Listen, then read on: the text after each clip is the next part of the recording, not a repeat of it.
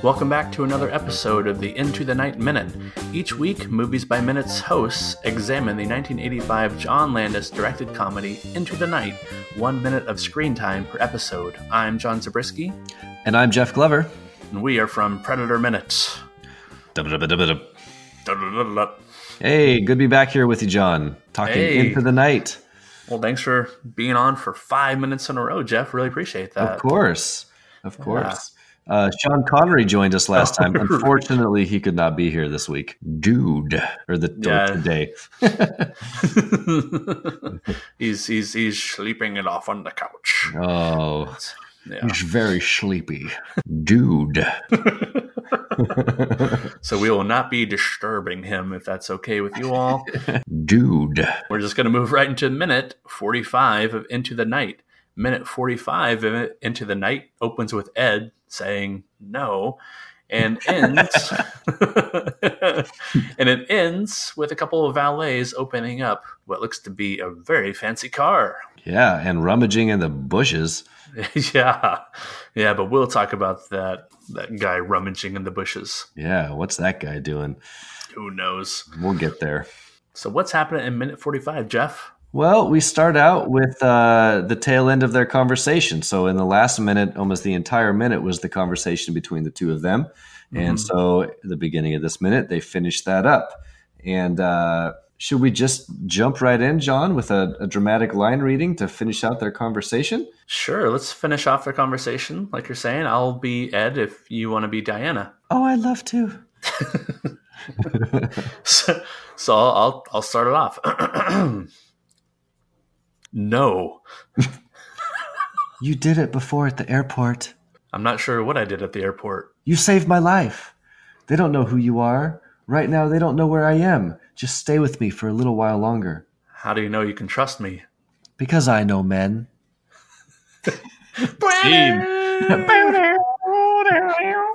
I absolutely love the face Jeff Goldblum makes at the end of this conversation. I do too. I was going to mention that. Yeah. It is some great face acting. It's just top notch. His lower lip, I think, kind of curls in, and he kind of does this little frowny face as he's looking back after she says, "Because I know men."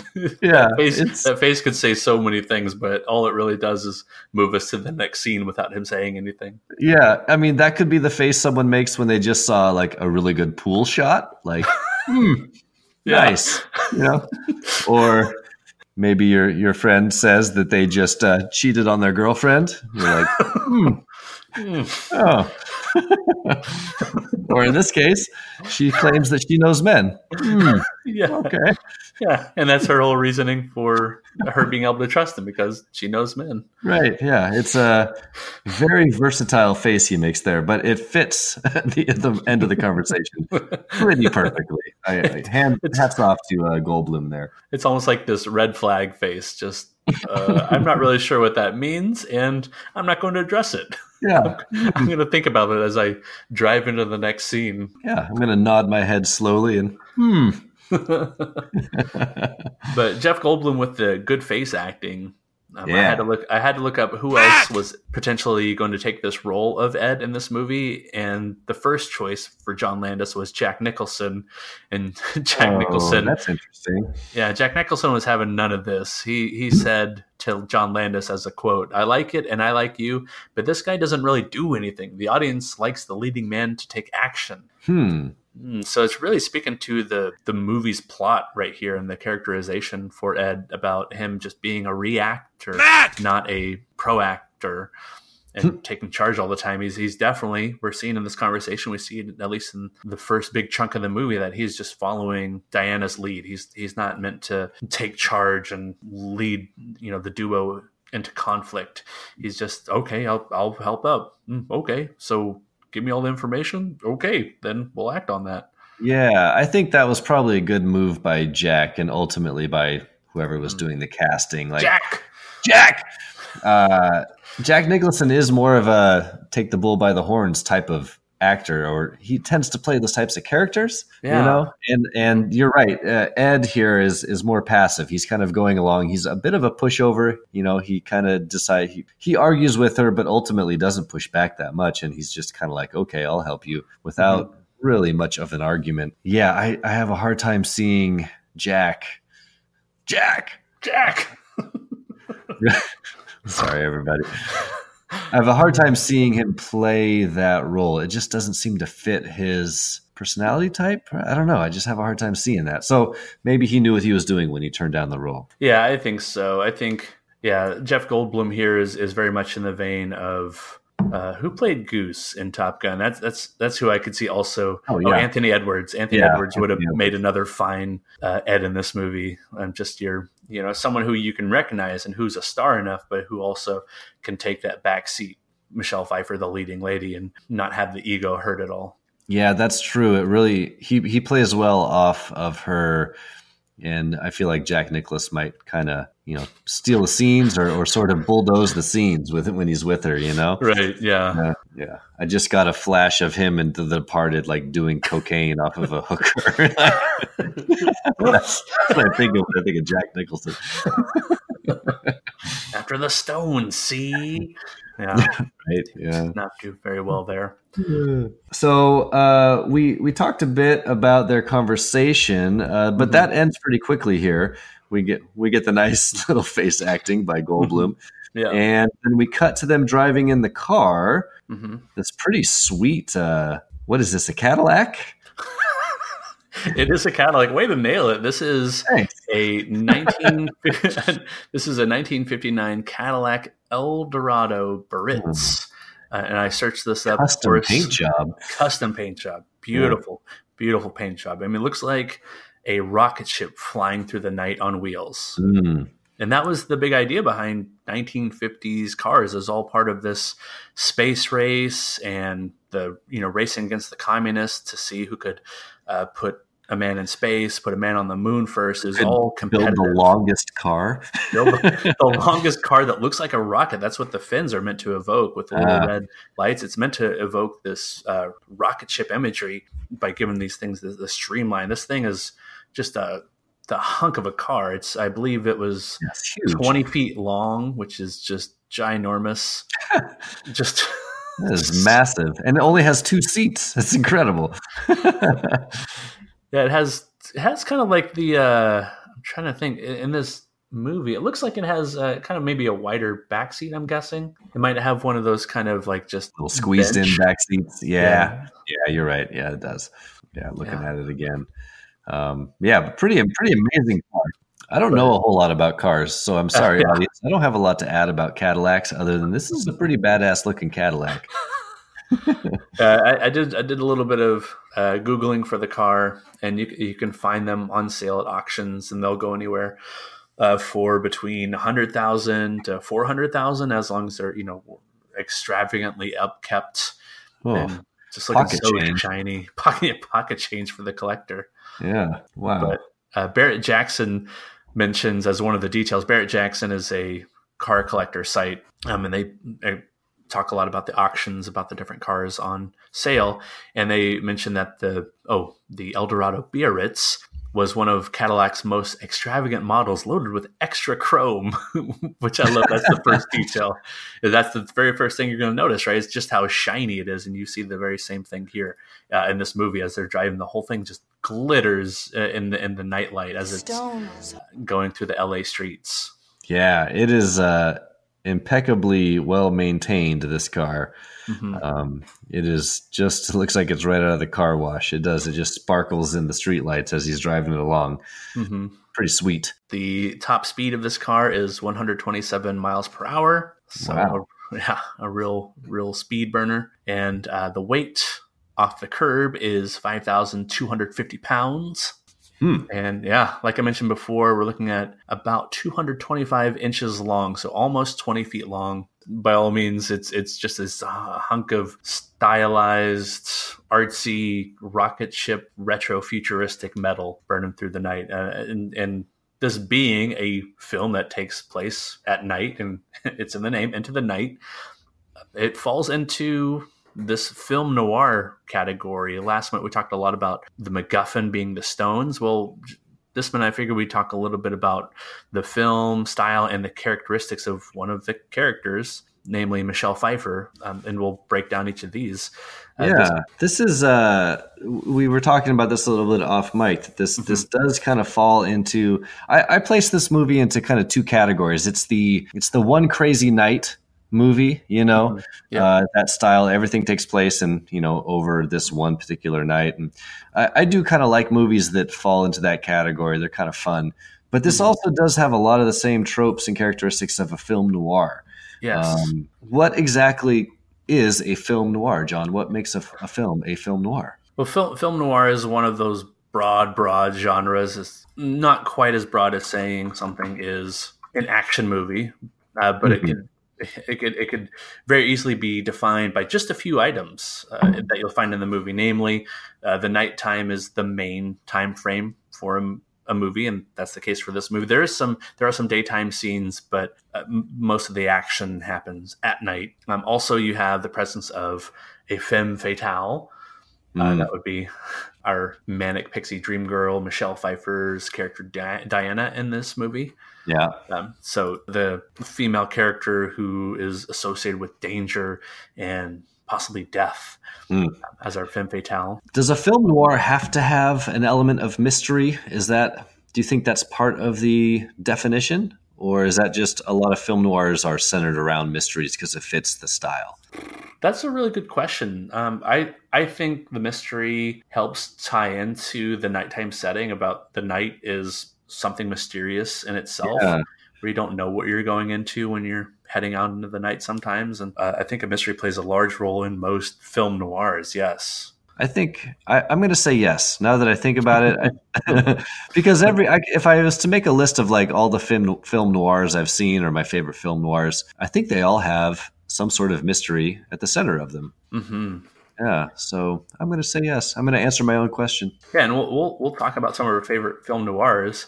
Yeah. When I was looking at the details, one thing that stood out to me about a lot of these film noir examples is this element of nihilism, this element that nothing really matters. Because if you're thinking about these kind of dark, private detective kind of movies from 30s, 40s, 50s, oftentimes you're not learning a lesson here. There's death, destruction befalling the characters, but there's really no lesson. And one of the prime examples I'm thinking of right off the bat is, I'll just take it as my first example, Stars, who we were just talking about a moment ago, Jack Nicholson in Chinatown, where it has a very, very dark downer ending where you're just thinking, oh man, like really, it makes it feel like nothing in the movie mattered.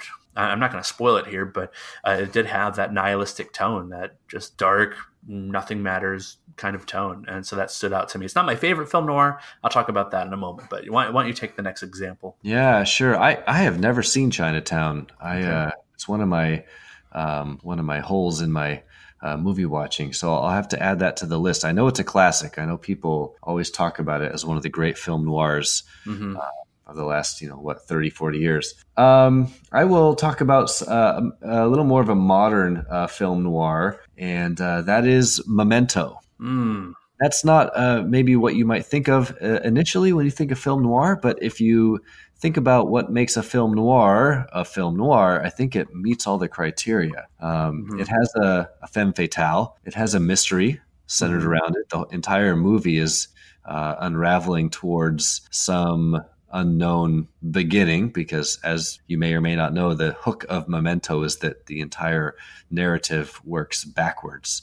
Because it's about our protagonist is a man who has no long-term memory. He can only remember things for about a minute or two before his memory resets. And so to give the audience a sense of what that's like, the story unfolds backwards. And that sounds complicated, but when you watch it, it's really clever and is very well done. And at the same time, I think it fits into a film noir narrative as well. So I'm going to throw that one out there as one of my favorite film noirs. I would say that my favorite one that pops into my head is Roger Rabbit, it being itself a private detective movie, just happening to star cartoon characters in a crossover with different franchises, and then That's a great pick. I love that. Yeah, thank you. Yeah. Yeah, and as those cartoon characters bring their trials and tribulations into the real world and have to call on a human detective played by Bob Hoskins to help them figure things out, it's has everything that a film noir should. It has your femme fatale and Jessica Rabbit. It has your murder mystery that Eddie Valentine, I think that's his name, is trying to solve. It has a lot of the nighttime setting when all the best action takes place, whether it's spying on potential suspects or it's evading enemies. It's definitely one of my favorites that comes to mind when talking about film noirs. It's one I saw as a kid that really stuck with me. It's got like the classic storyline, right, of like the bombshell female character coming into the detective's office and asking for his help, and he's like, "Oh, you can't get any help here, dame." Like exactly. That classic like 1940s style, like detective noir. I love that. Yeah. That's a good one. Nice choice. Yeah, thanks, man. Do you have one more to round us off? I will go with a David Lynch film, Mulholland Drive. And that is a movie that I am compelled to revisit every couple of years. And you might not think of it as a film noir at first, but if you haven't watched it in a long time, watch it again. It definitely falls into that style of film. It is centered around a mystery. The whole film is kind of a mystery. And we've got two femme fatale type characters. And, sitting here trying to describe Mulholland Drive is a futile endeavor because it is a complicated movie with a lot of dream logic. And if you've never seen it, just go watch it. I really love it. I don't know if I've ever actually figured it out, but I'm compelled to watch it every couple of years to try again. So it's one of those movies for me. So check out Mulholland Drive. David Lynch, he's a weird dude, but makes pretty interesting movies. So I'm starting to see a theme here that, at least with our examples, in my opinion, that the more you watch them, the more you can kind of put the pieces together on your own, or the more things that you can find that are extra that you didn't. Yeah, you're right. Memento's kind of the same way. Yes.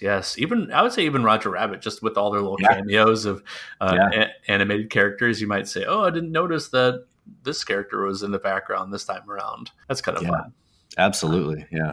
People, everyone out there should watch our movie selections. We have good choices. Good choice. We have great taste. And then I think the last little note I had was just breaking down the characterization here of Michelle Pfeiffer, representing this trope of the manic pixie dream girl, which was a 2007 termed characterization, in which there's a girl in a story who really is showing the stuffier, boring guy how to live life, how to push the envelope, how to just do crazy things and come out of his shell more and really realize his potential. And I was wondering if any examples popped in your head.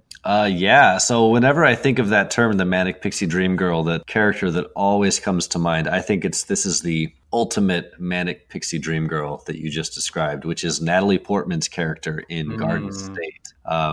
She is literally manic and kind of looks like a pixie.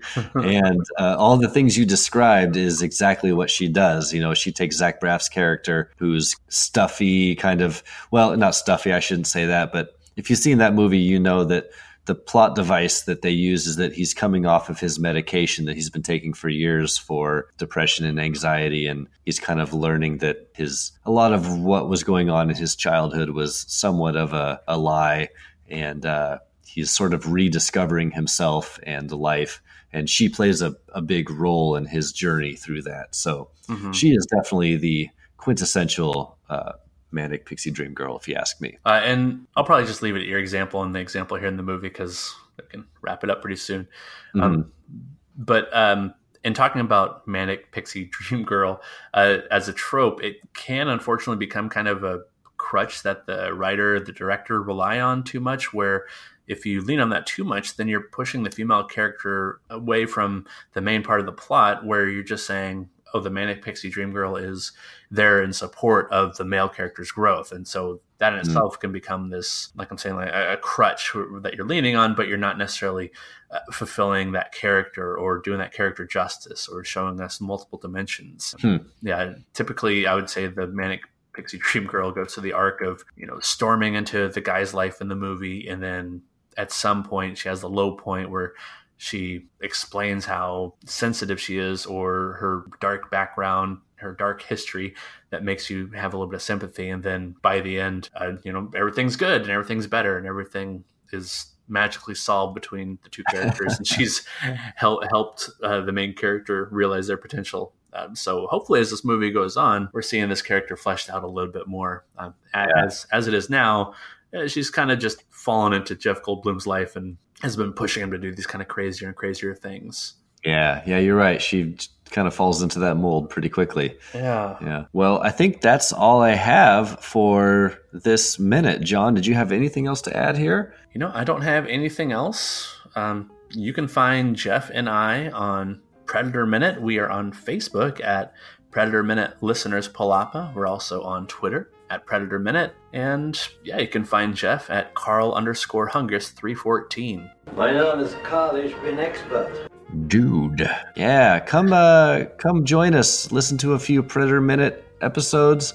We love breaking down that movie. It's an all-timer. We do bad Schwarzenegger impressions. We discuss kill counts. We talk explosions. It's a really good time. It's super nerdy and casual, and come join us for a little Predator breakdown and join the conversation on the Facebook Thank group. you. Yeah, and Predator Minute is just one of more than 100 Movies by Minutes podcasts available. You can find those at moviesbyminutes.com, and listeners should check out that site for more great shows. You can find the listeners group for Into the Night on Facebook. It is The King Lives Listeners Limo. On Twitter at Night Minute. On the main site, nightminute.com. You'll find this show on any podcatching app, including iTunes, Google Play, and the like. So listeners, thank you so much for listening. Jeff, I'm so thankful that you did this week with me. Yeah, this has been a blast. Yeah. So I've been John Zabriskie. And I'm Jeff Glover. And please join whoever's hosting next time on the Into the Night Minute. Goodbye, everybody. Goodbye. Have a great week. Dude. Do we thank you or what? I'd say I fall in the or what category.